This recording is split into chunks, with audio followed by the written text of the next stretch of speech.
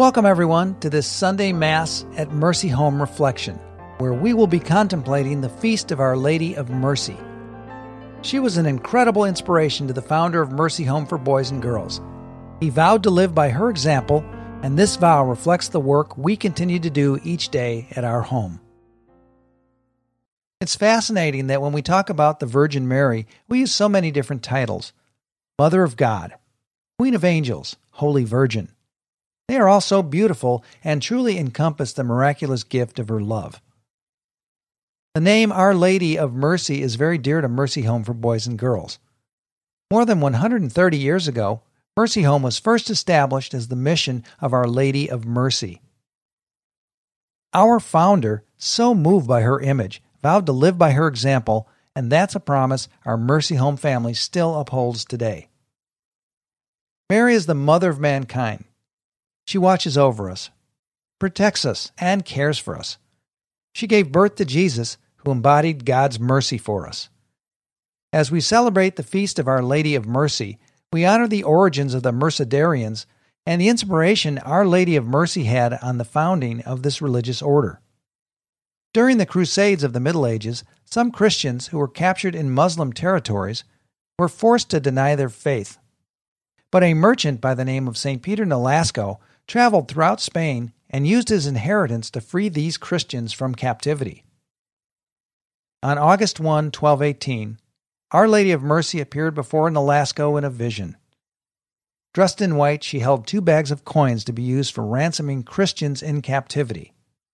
She appeared before St. Raymond of Pennafort and King James of Aragon as well, and asked all 3 to start a religious order that would free Christians who had been seized during the wars. Shortly after, they founded the Order of Our Lady of Mercy, or the Mercedarians. As the order grew, they raised money and freed Christians from captivity. In addition to vows of poverty, chastity, and obedience, the Mercedarians took a 4th vow: to die for another who was in danger of losing their faith. The Mercedarians even traded places with those in captivity. The Mercedarians still do incredible work to this day, helping Christians in difficult situations to maintain their faith. The founding of the Mercedarians is such a beautiful story and really demonstrates the love and compassion that Our Lady of Mercy has for us. No matter how dire our circumstances seem, Our Lady of Mercy is always with us. And, in inspiring the Mercedarians, she asks us to humbly give of ourselves to help others in need. When thinking of the origins of the Mercedarians, it's easy to also think of the mission of Mercy Home. Many of our children have felt trapped by situations such as poverty and violence. Some of them have lost hope and wanted to give up. But like Our Lady of Mercy taught St. Peter Nolasco, we offer our help in freeing these children from challenging circumstances in order to restore their hope for a better future.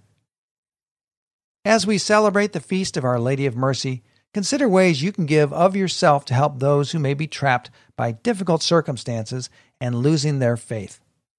And if you yourself are struggling through personal challenges, always remember that Our Lady of Mercy is watching over you, protecting you, and offering her eternal love. May God continue to bless you and keep you safe.